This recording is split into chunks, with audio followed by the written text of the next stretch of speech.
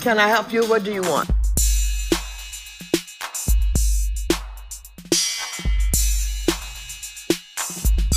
Welcome back to another episode of Schooled. I'm Liv. And I'm Mel.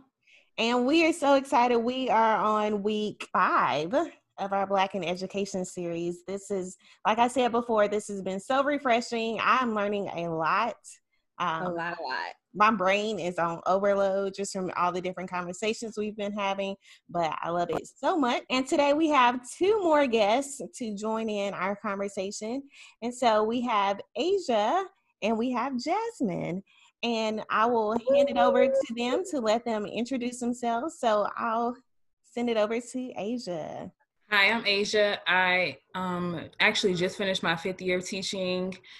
Right now, this is my last year of teaching because I am in a PhD program. So I just had a baby too. So this was a really good transition. Congratulations. Thank you. This is a good transition into focusing on my academic career in teacher education. Cool. Awesome. Cool. And Jazmin. Hi, my name is Jazmin. I am just concluding my 6th year in education. I teach high school English. I've taught middle school also. Dabbled a little bit in elementary for a very short period of time. I am a graduate of the illustrious North Carolina Agricultural and Technical State University. I'm also a mom like Asia, and I'm excited to be here. Great to have you. So Liv, what year are you in education? I'm just trying to see something real quick. This will be my 10th. Man, you messed it up. Okay, because Asia's 5, Jazmin was, you said 6, Jazmin. I was 7, and you were supposed to be 8. This is number 10. This is wild that it's even number 10. I'm just like, where did the time go? Do you still feel like a beginning educator? Because sometimes I still feel like a beginning educator. I think with every new school setting and every new level, I feel new all over again. That's a good point. Yeah. So, Jazmin, I have a quick question for you. Seeing as how you've taught all 3 levels as far as K-12 is concerned, do you have a preference? Absolutely. High school, almost 18, out the door. That's definitely my preference. I just like the accountability that they can have for themselves. I don't like policing students. It's not a strength of mine. You know, as a teacher, you have to know your strengths and weaknesses. Yeah. And it's definitely not a strength of mine to, police children and make sure that they're on top of the things that they're supposed to be on. So I definitely like teaching my 11th and 12th graders more than anybody. Mm-hmm. I was trying to get an ally here. So nobody loves middle school. Middle school doesn't get any love. I love middle school. I didn't mention this. I taught 8th grade English language arts. Woohoo! See? I also taught 4th and 5th grade social studies, but 8th grade ELA is my thing. Yay! Okay, I have an ally now. I love it. 8th grade is special. Yeah, the 6th and 7th grade though. Now I did grow to love 6th grade, but 7th grade, I never clicked with 7th graders. They were just strange people. Like, they're going through strange things. That's true. Those are strange times. Yeah, and I've heard they're very similar to sophomores, where sophomores are just like, I don't know what to do with you. Sophomores are also strange beings. They're like middle children. So they're just caught being young and being old, uncharted territory. They're all going through their own like coming of age movie in 10th grade. So random. It is. I said going into my degree program, which was middle grades education, I was like, well, I want to teach everything but 7th grade. And then my principal was like, all right, here you go, 7th grade. For 2 years at least. So now I just don't say anything, and I just like give me what you give me. Yeah, because I don't want to jinx myself again.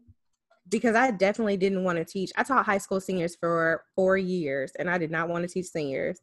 Really? And they would not move me from seniors. I wanted to teach 9th grade when I first started.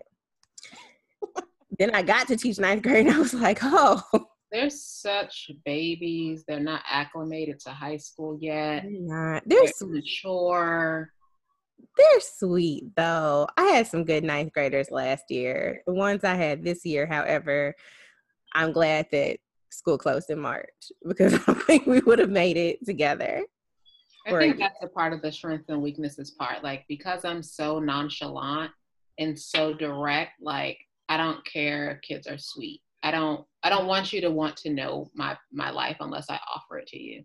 So like not high school kids, but 11th and 12th graders, they're just like, I'm just here trying to get this grade. Get credit.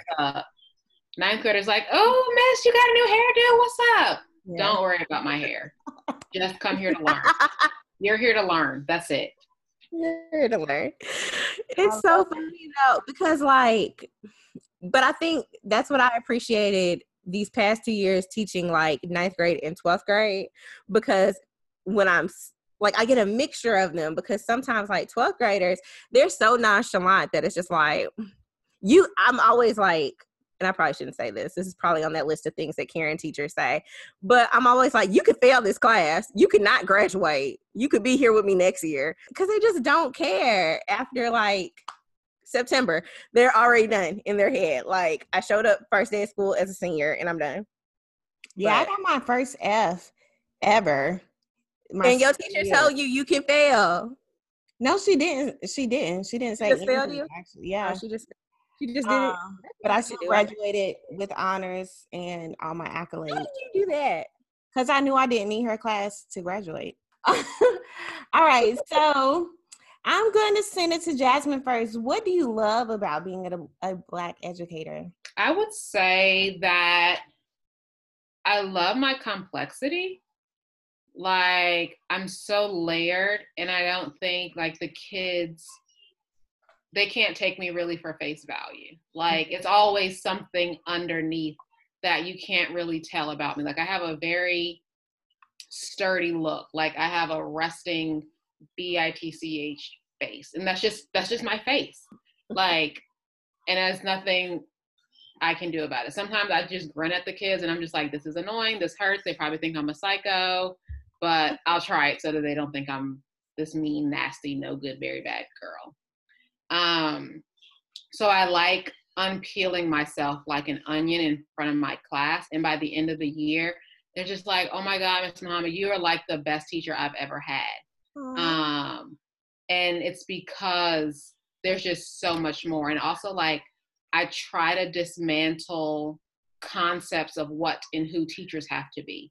So like, my kids will say, oh, well, you should have been more nurturing. You want me to be more nurturing because I'm a woman? Like, I'm not your mother. Mm-hmm. So thank you. That's not a part of what you're doing here. Like, I'm not here to hold your hand, especially like for my 11th and 12th graders. My 11th graders, when I taught IB English, a lot of them, this was their first time taking a higher level class. And they thought it was going to be a handhold like Honors 9 and Honors 10 was. And it's like, nope, you're going to be boo-boo the fool all by yourself.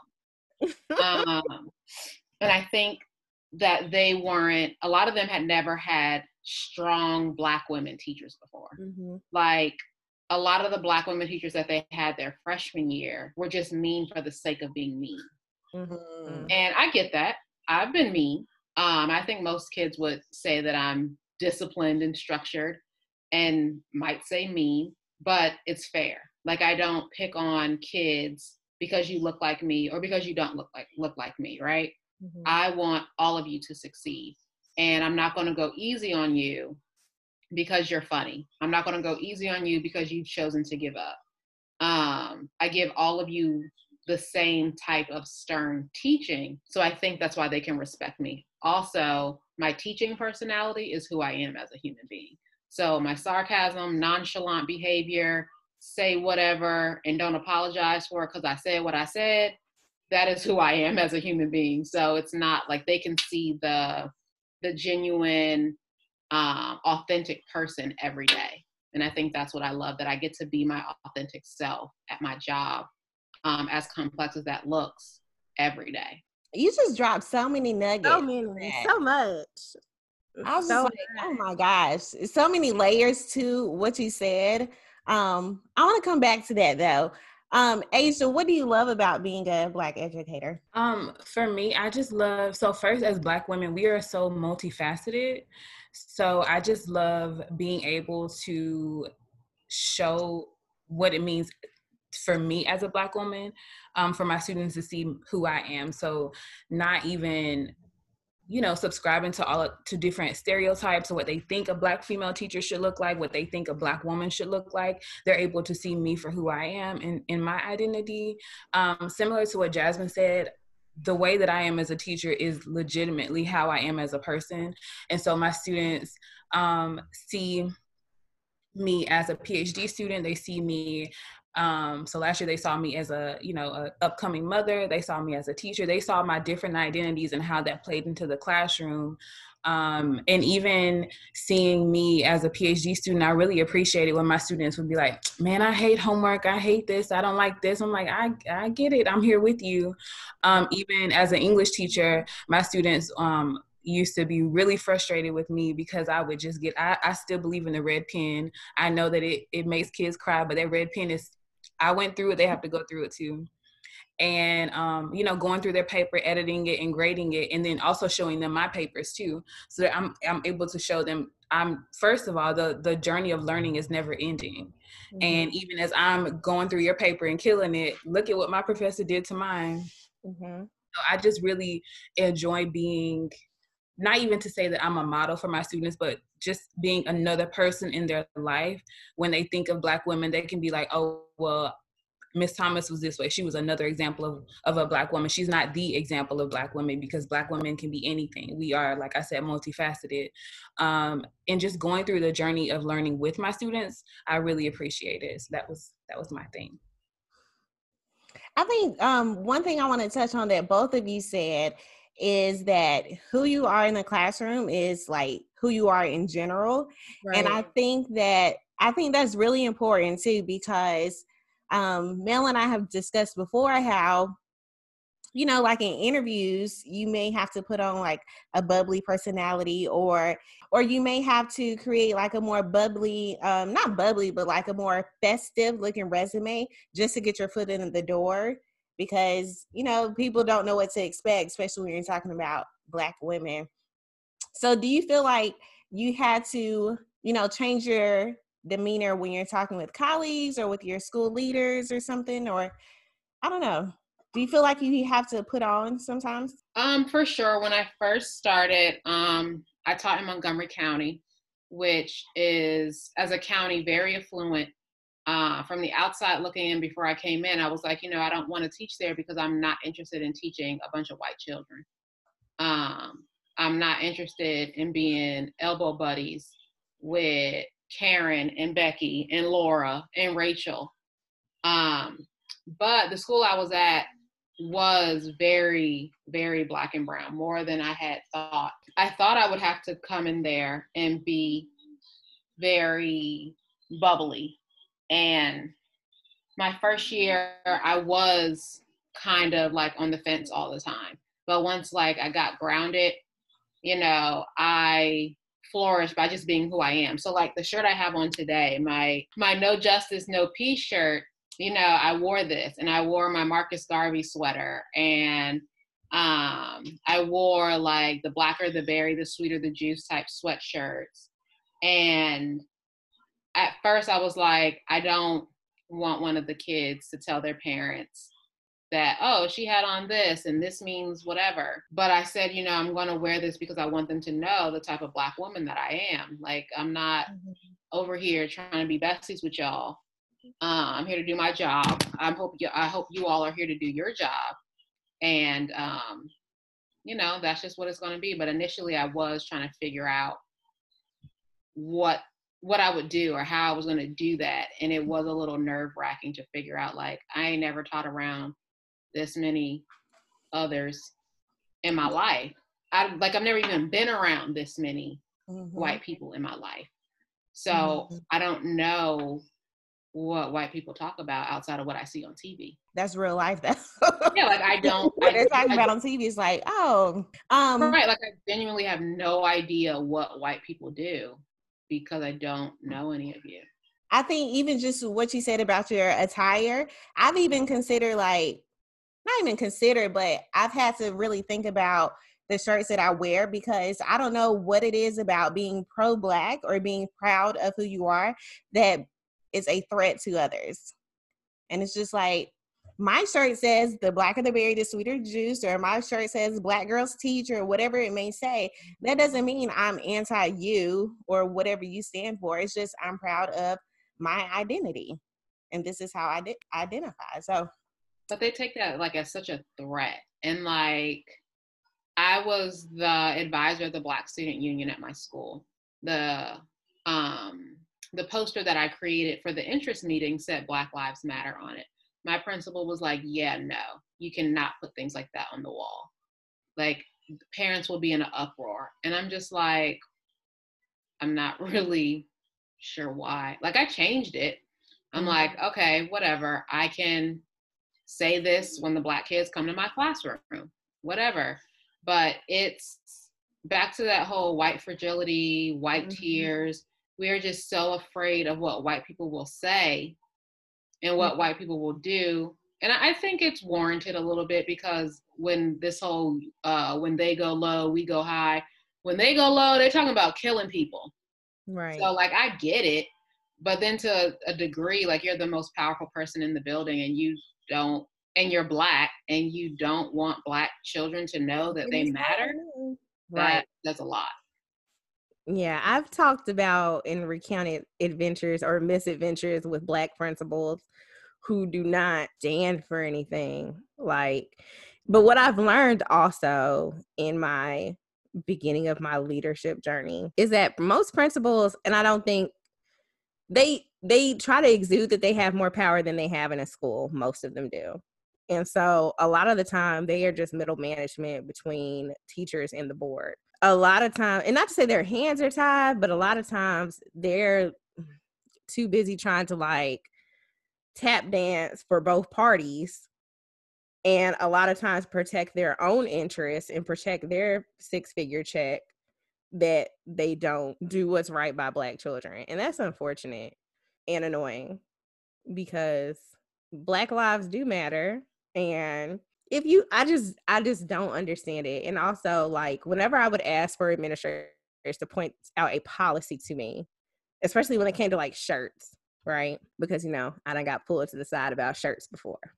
So, well, not really. Like, I've gotten pulled aside by colleagues, but not administrators. I'm like, well, show me the policy. And nobody can find me one because my Black Girls Teach shirt is not a political party or a political affiliation. A Black of the Berry shirt, a HBCU shirt is not any type of political affiliation. So therefore, we good. You can leave me alone and let me go teach in my classroom and go do whatever it is that you call yourself doing or not doing. But also, I wanted to touch on something that you guys mentioned, kind of this concept of like other mothering that Black women are expected to do in schools and nurturing, because that is something that like I've always kind of like got really like cringy about, because you will have other like children come to you and be like, oh, like you're like my mom, and I'm like, I ain't got no kids. Like, no, I'm not your mama. No, I'm not. I am not your mother. And I know some people who are okay with that and are fine with it and accept it and are embracing of that, but me myself am not. And so that's always been something that kind of make me uncomfortable, because it's like it kind of increases the level of responsibility that you have as a Black woman educator, because you have these children who look to you as a nurturing figure, or you have these expectations from your staff to be the nurturing person, because it's strange how like Black women are also supposed to be like the disciplinarian in the school, and you're supposed to be the nurturing one. And the way that a lot of like racist, sexist stereotypes about Black women feed both of those ideals. And I just think that is a draining thing for me. Like having, especially when I first started teaching, I was like 23 and I taught high school seniors who are 17. There is no way in hell that I can be your mama. So like, that's just not a possibility. But it was just always, even now, like I still can't be the kids I teach now, mama, unless I was out here dropping it low in middle school. Like, there are some like that get a different, even more authentic version of me. Like, I'm very vocal about my motherhood experience, right? And being a mom just ain't my favorite thing to do. So like, that's just what it is. Mm-hmm. But there are some kids that I build an affinity with that have been to my house. They've met my husband. They've watched my son. We've done outside of school trips to HBCUs, whatever. Mm-hmm. And most times those were never people that were my students, though. They were like a part of a club that I was in, or I covered someone's class and that's how I met them or something like that. So, you know, like, this whole trope that women, because we're able to be mothers, therefore we're all nurturing.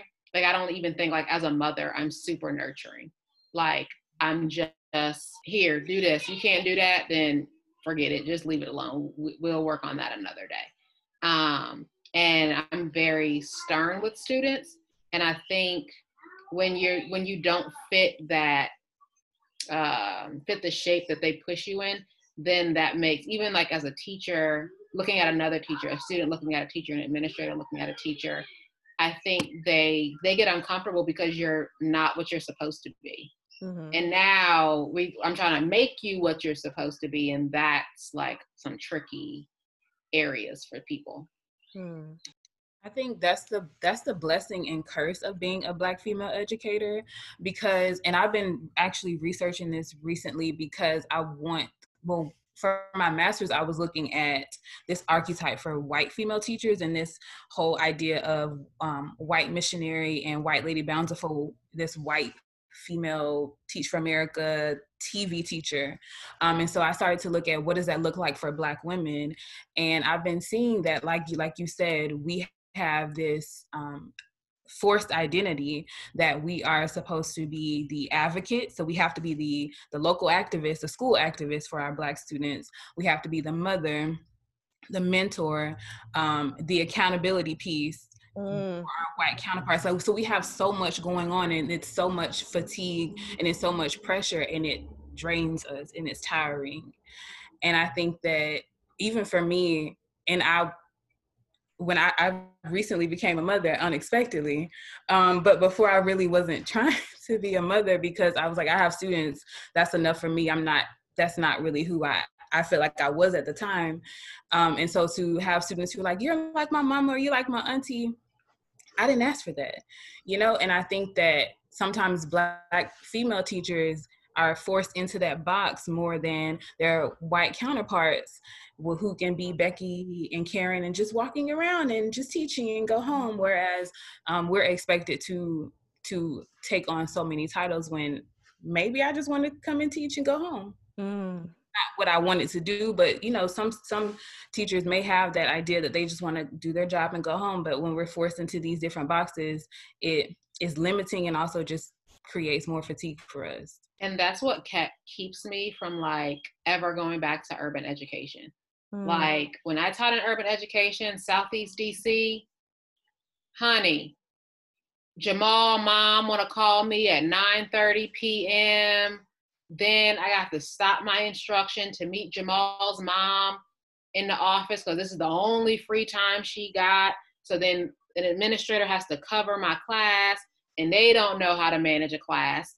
So they're not doing the assignment. I left. I leave. I come back. Now I got to get them all together and start all. It was just too much. Then I had to be the voice for the Black kids that couldn't advocate for themselves. And then like once I became a mom, I was like, no, I can't do this anymore. Like I cannot be this drained at my job. In the suburbs, honey, it's carefree. You ain't got it. I don't know how you're going to get it, but you need to find somebody else because you ain't getting it here. And I will say, walk right out the door. As someone who taught in a quote unquote urban setting and then in the suburbs, it's night and day in terms of there's, you know, because in urban settings, everything is urgent. Everything is an emergency. Everything is life or death. Everything is, you know, we got to or somebody's going to die. Suburbs, it is literally like no well-oiled machine. And well, mine wasn't a well-oiled machine, But no urgency. I would say that my last school ran like a car that somebody had for 5 years and never got an oil change. And just still driving. Just still driving, don't care. Because I don't even know, because it was a mostly Black and brown school, but it's just I don't know, it's just a different feel for it. And like, even when it came down to high stakes things like state testing, it's like just this lackadaisical, like, well, we'll get started when we get started. And it's like, no, because coming from where I was at before, it was like, okay, testing starts in the entire building at the same time. You don't start reading the directions until 8:35 on the dot. Like it, and that just was not where it was, which also makes me question like why so many like Black and brown and schools in urban settings are kind of ran like machines factory, kind of like this military, like stringent order of things. And even like charter schools in DC, I don't know if you guys have seen some of the Instagram pages that have come out spilling tea for different charter schools.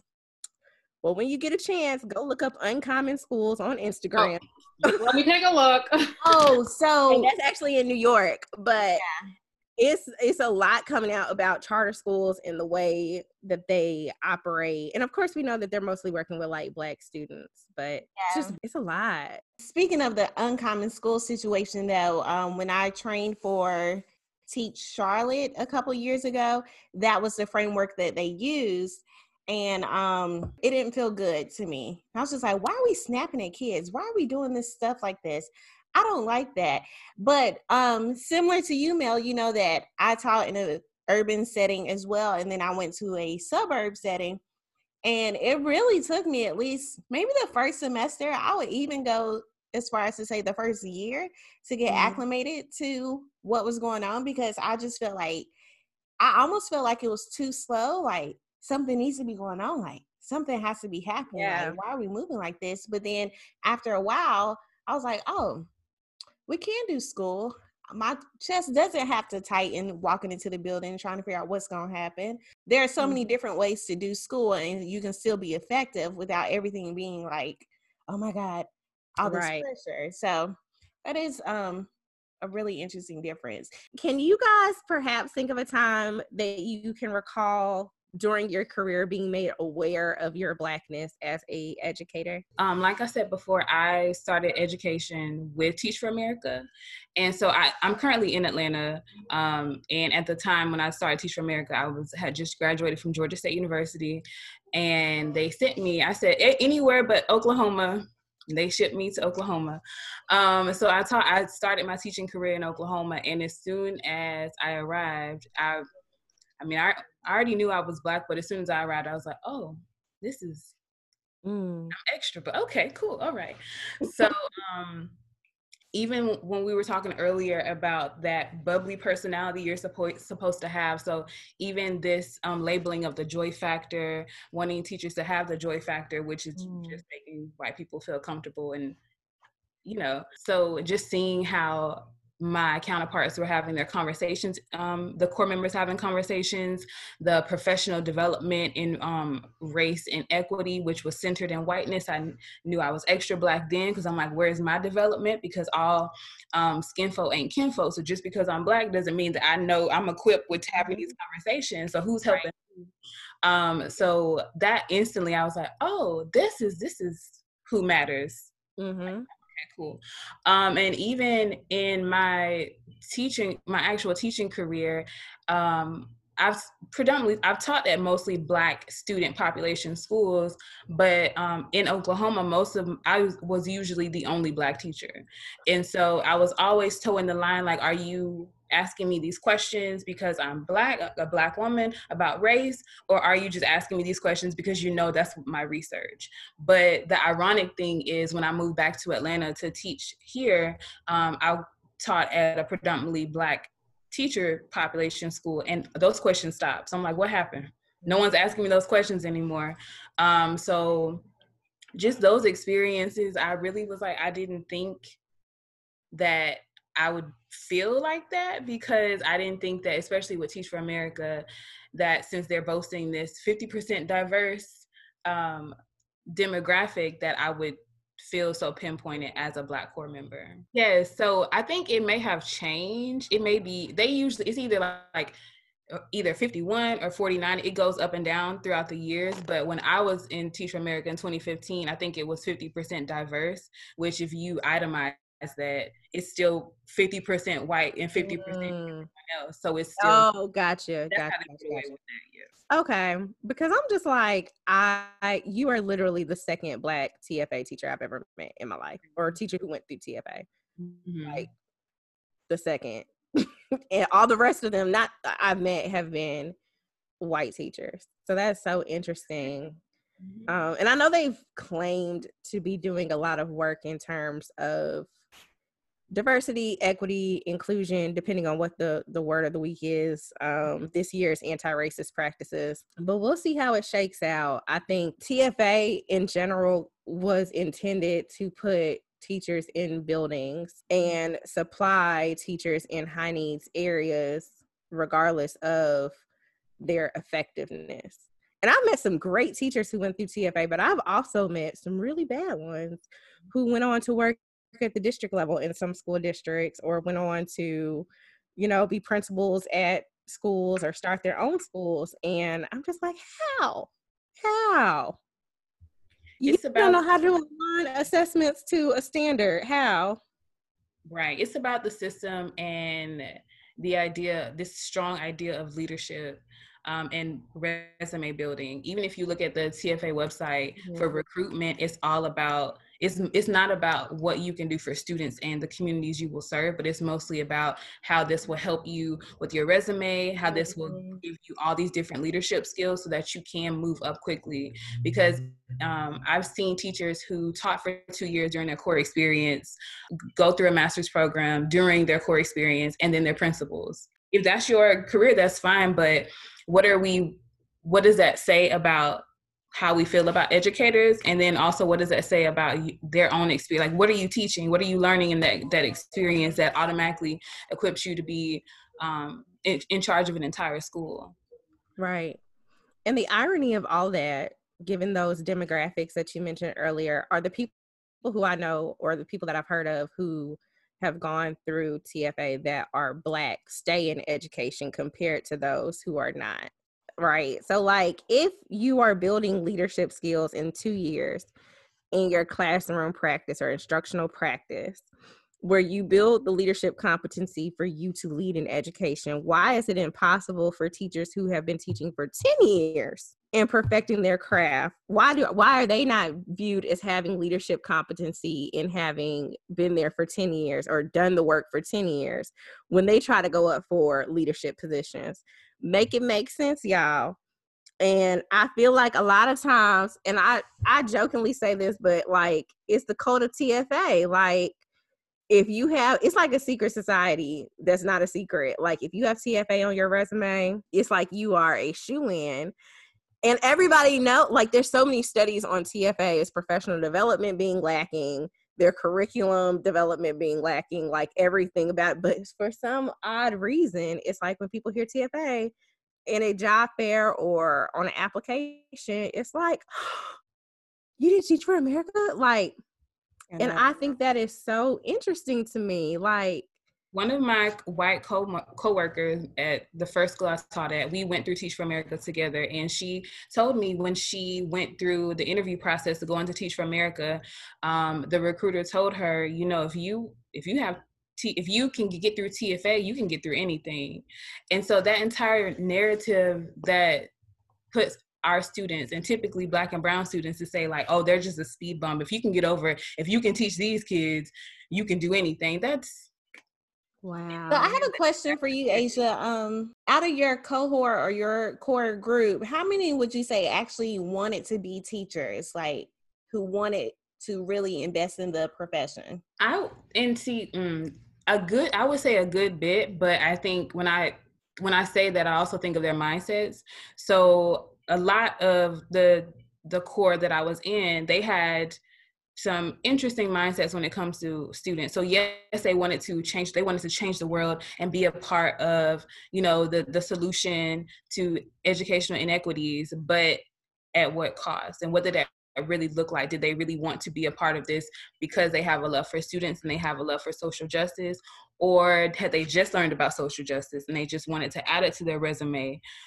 So I think a good amount, they seem to have the mindsets that wanted to be in education, but at the same time, they had some of that white savior mentality. They had some of those white missionary savior mindsets too. Well, yeah, it makes me think of our North Carolina State Superintendent who was TFA, who taught, he was TFA. He was TFA. And so he used that platform as a way to say, I taught and I was a teacher and blah, blah, blah. And now he's ruining the state schools. So I'm just like. Everybody knows it. But it's interesting, though, as far as the white saviorism that's in TFA, because that also pervades a lot of like just teacher education programs, period. It's interesting because I have met a lot of early career educators or first year teachers who are Black, and they go, let's say they went to a PWI that was positioned or was Eurocentric in their thinking about teaching and saviorism and all those things. And they have a lot of those same ideas.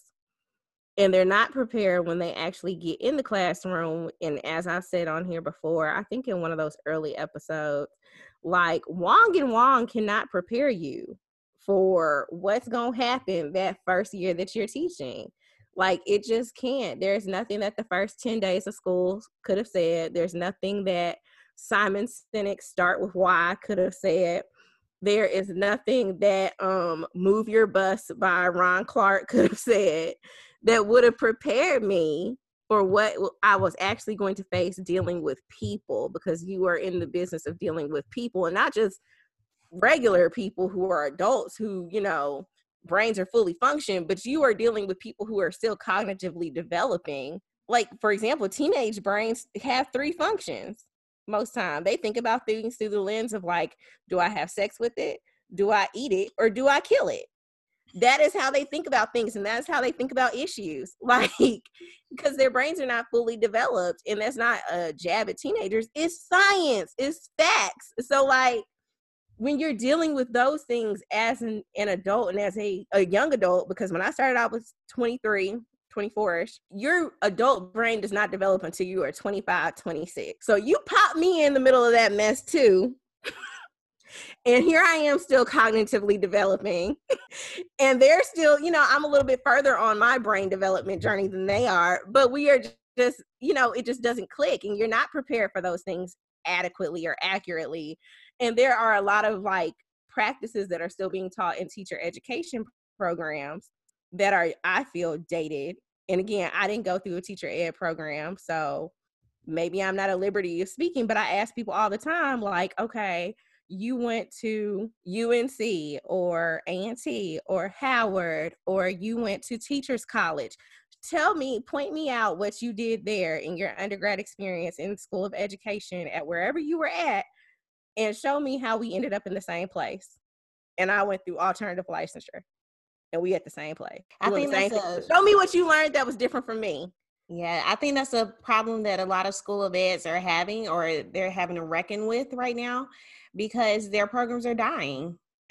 It's just like, and you're not doing. When I see classes teaching about bulletin boards, and I'm like, because I sometimes I check the hashtag aspiring educator or first year teacher or student teacher, and like people are actually having to do bulletin boards as a class project, and I'm like, you can learn that on Pinterest. Okay, you can buy it on Pinterest actually. It's a huge thing in urban education though. My first school in Southeast, it was a huge thing that the weekend before school started, administrators went class by class to make sure everybody's bulletin board looked exactly the same and that it said the same message. So like it was data, student corner, announcements, and like something else, something like where you learn about who your teacher is. And like it was a huge thing. And like same thing like with the bell schedule, all of that had to be in your classroom before school started. When I taught in suburban education, They don't give a damn about what them papers, what are they called? Where you put like your demerits, like the first one is call home. What is that called again? Oh, like consequences?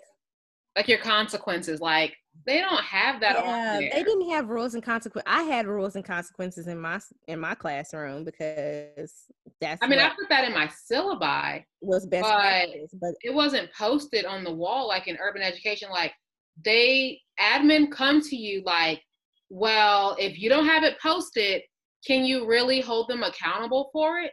Yeah, I can. It's in the syllabus, yeah. Like, and it's interesting though, because that reminds me of a funny story. So my very first year at my old school, she came in and like my first day I was touring the school and I was like, yeah, so when do I need to make copies of my syllabus? So that way, because I had it was cute. It had everything I was going to do. It had my consequences, rules, things like that. And she was like, oh, well, these kids don't need syllabi. And that was the idea in like urban education that like, because these kids were Black, they don't get a syllabus. They don't understand syllabi. Like it's not a thing. So to Jasmine's point, like having bulletin boards, I guess is for some people is a way of making it look like that you have expectations, but to me that does not equate, expectations. And I feel like schools of education could do something better with their time in that respect. Asia, we need you to finish your degree and fix all of it. So this question can kind of go to anybody, but thinking about the structures, and we just said, like school of eds are not really preparing and school leaders, but what can school leaders do? What are some like things you would want them to do to make their school safe spaces for Black and brown students, and not just students, but teachers as well? I'd want them to like change some of their language. Like, stop calling me a person of color. I'm Black. Thank you. Stop putting us all in this circle that we all have these same experiences. Like, oh, well, these are for the minority students. I'm not in the minority, boo, you are. So stop trying to make it seem that Black and brown children aren't the reason you have a job. Like I don't really even know how many schools in America are predominantly white anymore. Mm-hmm. Like that, obviously there are a few, but if we're talking about as an American public school system, it's becoming outdated. Right. So you have to get professional development on how to teach Black students, brown students, yellow, purple, orange, and green students. And I would say asking your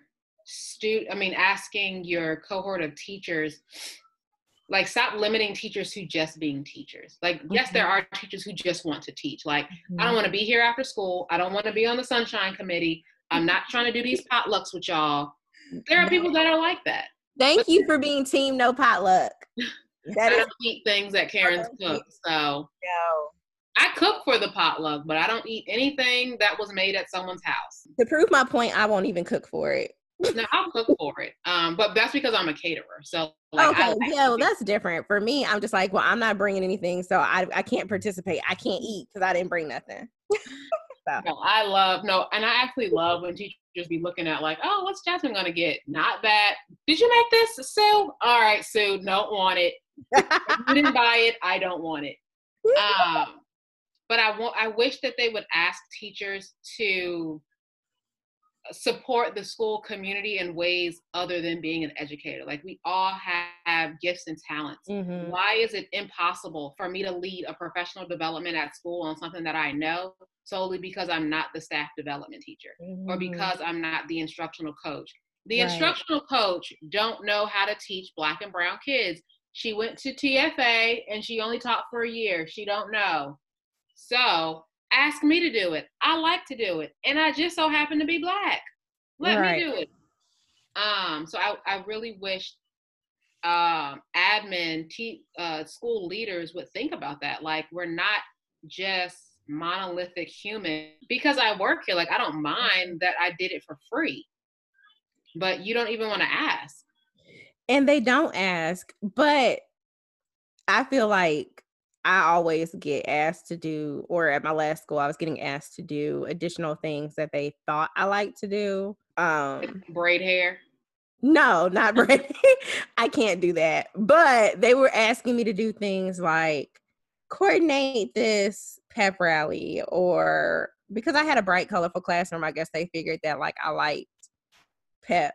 And it's like I did it, but it's also like it's hard if you are not like, because I have other skills other than that. So like while I can do the school spirit thing, that's not helping me grow into the trajectory of my professional goals that I sat down and made in my professional growth plan with my assistant principal at the beginning of the year. So it's like I definitely think they should listen to Black teachers and look at like what are your skills, talents, and what can also help you grow into the like where you want to be in your profession. So Asia, what about you? I think I would say professional development is really important for all teachers, but consistently it is centering only one particular type of teacher.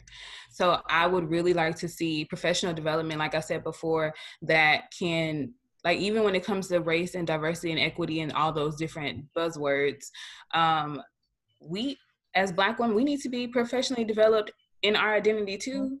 That is, I have not, just because I'm a Black woman does not mean I have arrived at this ultimate center of wokeness.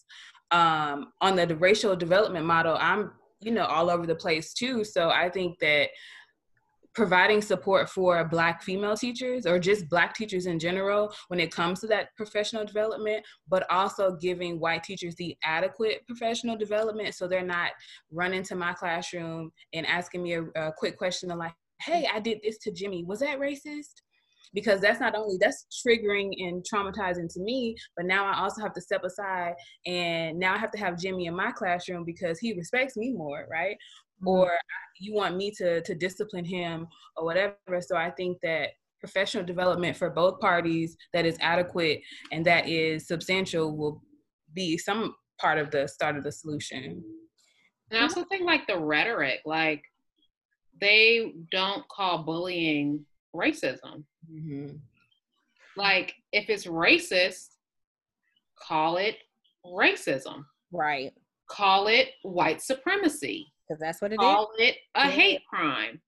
You know, we're so like, we can't, like, something I've taught my students is that there are people that belong to groups that are celebrated groups. And then there are some of us who belong to groups that are just uncelebrated. And that's like Black people, really. Mm-hmm. I don't think there's there's a group lower on the spectrum than what America sees as Black people. Wow. And culturally, like I teach a lot about culture to my kids. Culturally, if you belong to the LGBTQ community, that is a celebrated and praised community of people. You cannot say anything about anyone that belongs to that community without consequence. If you are Jewish, that is a community that is celebrated and protected. You cannot say anything negative about that community.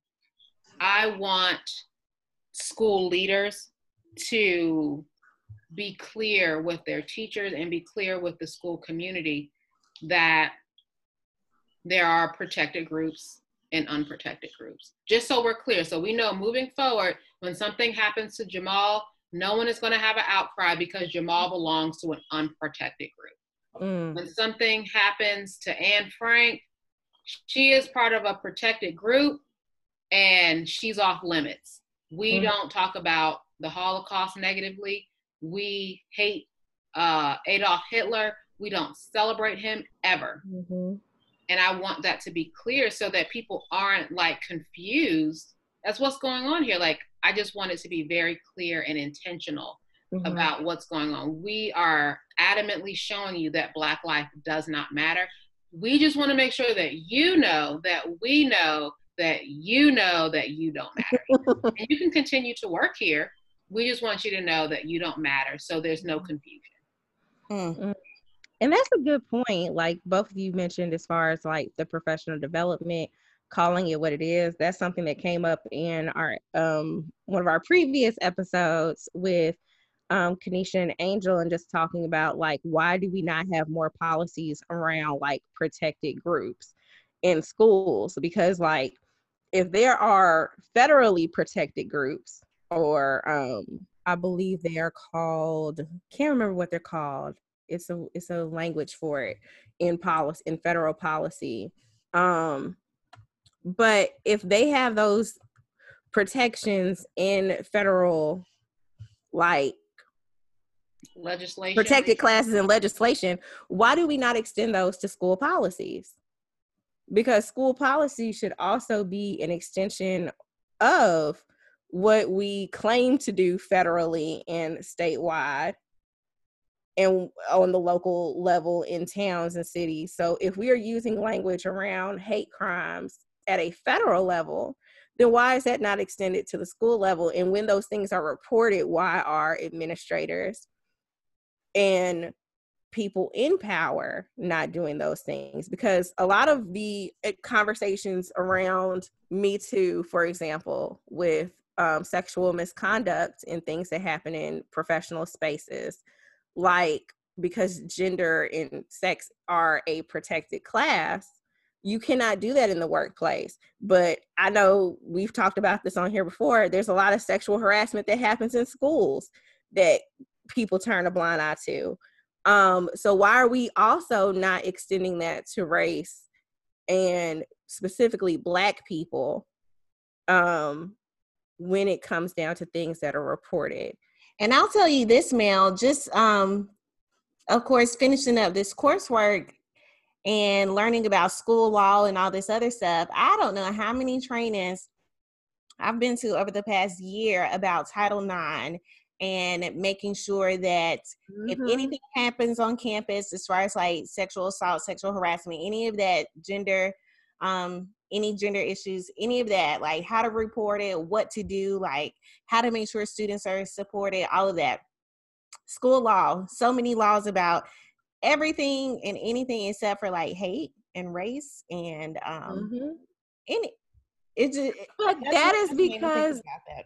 The American public school system, and I implore anybody who is listening to read The Education of Blacks in the South from 1860 to 1935, and it'll break all of it down for you, because the public education system as we know it was not intended to help Black people or to educate Black people. It was intended to create an underclass of people who could be subservient to whites.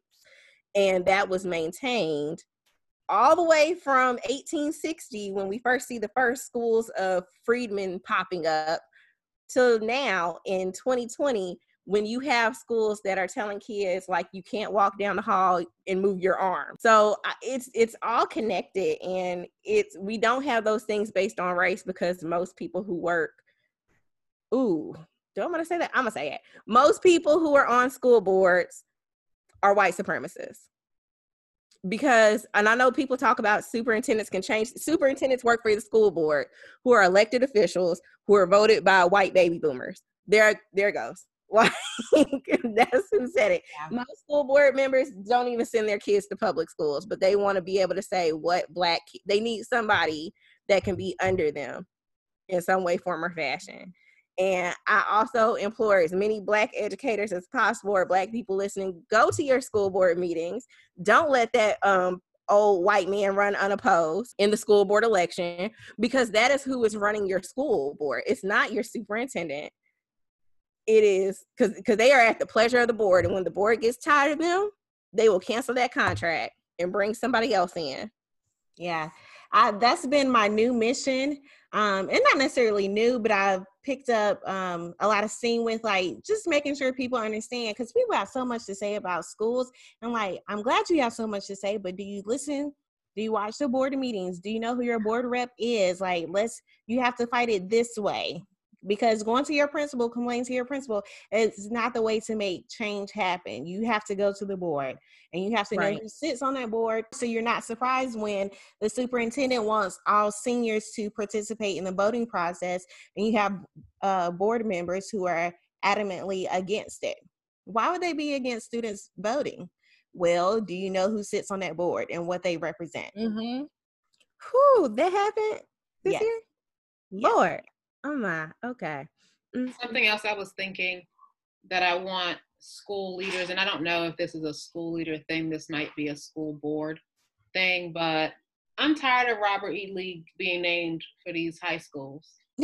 I'm sick of Winston Churchill, Walt Whitman, Albert Einstein. I don't know if Albert Einstein was racist, but he can go too. I just think that, and someone had said this in another IG live that I have done, that, you know, a reason for why Black and brown people don't go into education is because their school experience sucked. And why would they ever want to go back into a place that treated them so harshly? And I had never thought of it that way. And we have these schools named after racists, and no one seems to think that that is incorrect. Like, and it's crazy. My first year in the suburbs, I had asked the kids about this, because there's it might be Robert E. Lee Middle School here. What if we had a high school named after Hitler? And they were like, no, I would never want to go there. And I'm like, well, it's the same thing. Like, I just don't. It is. I mean, it's just a name of a school, guys. It doesn't make that much of a difference. What difference does it make? Well, I just wouldn't want to be affiliated. I wouldn't want that on my diploma. I wouldn't want people to ask me what school I went to. Oh, but did any of you say anything about going to Robert E. Lee Middle School? And they were like, no. I mean, it's not like, it's just a name. It's just a name. Like it's not a name. No, that makes me think of somebody I want to put on the honor roll, because I forgot the honor roll, but we're gonna circle back to it now. But somebody I wanted to put on the honor roll is the man, and shoot, I can't think of the county. Y'all know he called out Connie about that Robert E. Lee. Oh yeah, I can't think of we need his name. Hold on, let's look up his name. But that is a prime example of a community member who understands the power of the school board and who understands how to make his voice heard. And I hope that it is a prime example for everyone else out there. Like, you have to know who's on your board, because this is how things are changed. Gary Chambers Jr. Yeah, that's him. Yes. He got Connie all the way together. And I love that they showed the receipt of her online shopping. That is oh my God. I love that part. Like, he was like, he sat over there shopping while we were talking about Black lives. And I love that it took the time and finesse to provide us with documentation of her doing it. And I do think she should resign. Oh, and he was reading her like he had done that in the mirror a few times. I was like, yes. All the eloquence. I think you usually get like 2 minutes in a school board to share your grievances. And I don't know. I know a lot of school boards have been having like virtual meetings, and they've kind of been not allowing public comments because of the virtual setting. But he made that face-to-face meeting worth it. Yeah. And then he held all of his brothers and sisters on that board accountable for doing their part as board members as well. And I think that's powerful. Yes. And Jazmin, you also had someone you wanted to put on the honor roll, or some people or something. Yes, all the people that are celebrating Juneteenth and have taken it very seriously this year.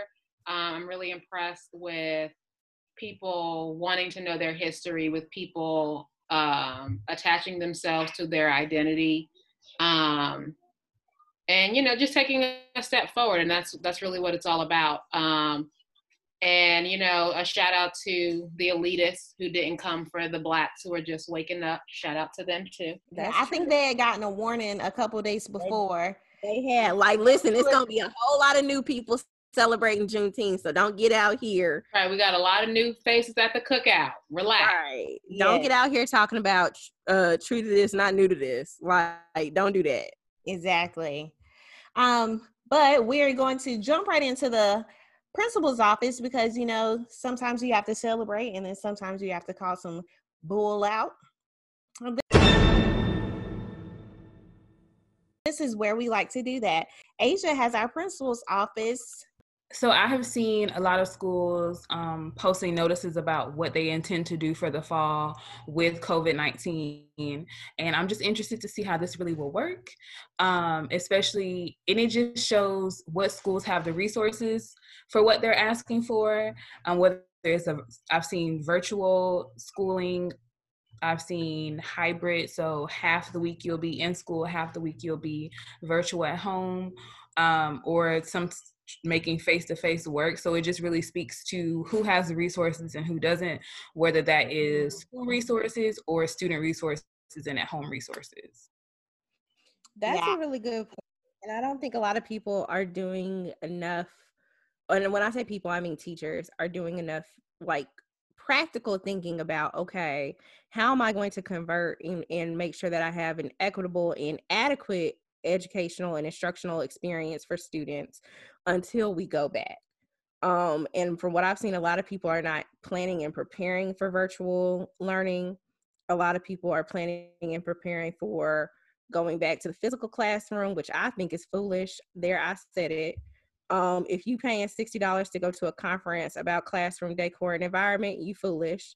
I said it. Don't at me. Your face, Liv. But like, you have to be practical, and there is nothing wrong with just exercising some sound judgment and common sense. And that does not mean that we are not going back anytime, but that means, like, you need to have a plan for how do I learn how to ensure that my instruction is on par with my face-to-face experience in a virtual setting. So I totally agree, because I'm just like, who are you decorating this bulletin board for? Who?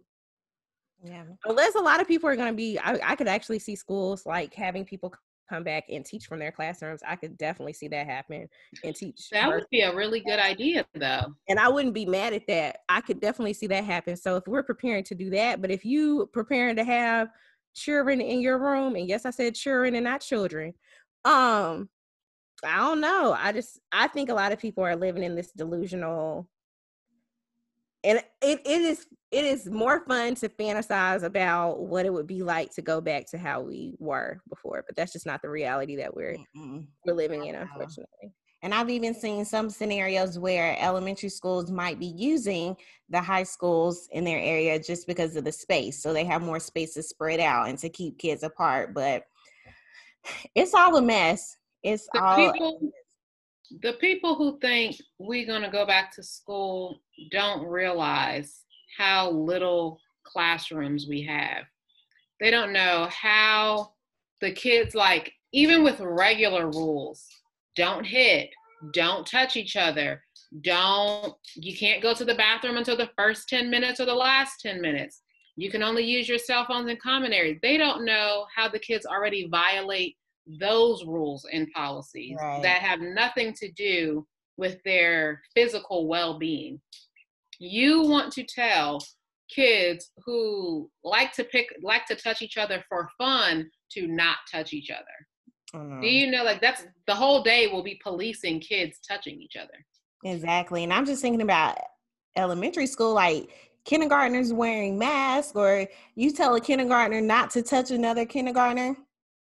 That's what 5-year-olds do. They just touch any and everybody. Not all of it is malicious. Sometimes they just want to hug you. They just want to, they just want to be in your face. And it's like, and then telling them you can only walk down, you can only go straight in this hallway. And the kids are, especially high school kids, they are going to violate that just because it's fun. Like, oh, I'm going to walk, look at me, put me on Instagram, walking the other way in the hallway. Like, or coughing on each other just cause. Right. Like, just policing that is going to be, and they said even like teachers' desks have to face the same direction as the kids. So, like, how am I supposed to do that?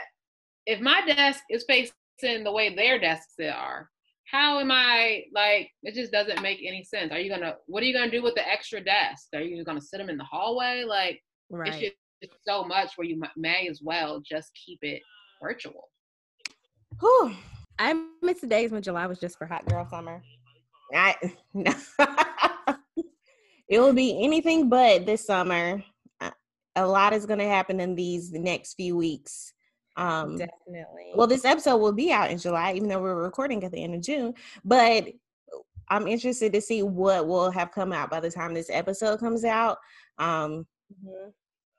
It's going to be real interesting. It is going to be interesting. But we'd like to thank Asia and Jazmin for being our guests today. We learned a lot. We talked a lot. We had fun. It's always a joy. Like, I wish me and Liv definitely would have done this sooner in our... I know. We weren't ready yet. We had to, we had to grow up a little bit. We did have to grow up. I don't know if you guys have ever listened to any of our earlier episodes when we were baby educators, but we were foolish. Don't do it. Don't recommend. It's ghetto. But if that's your type of thing, it's lots of fun. You're right.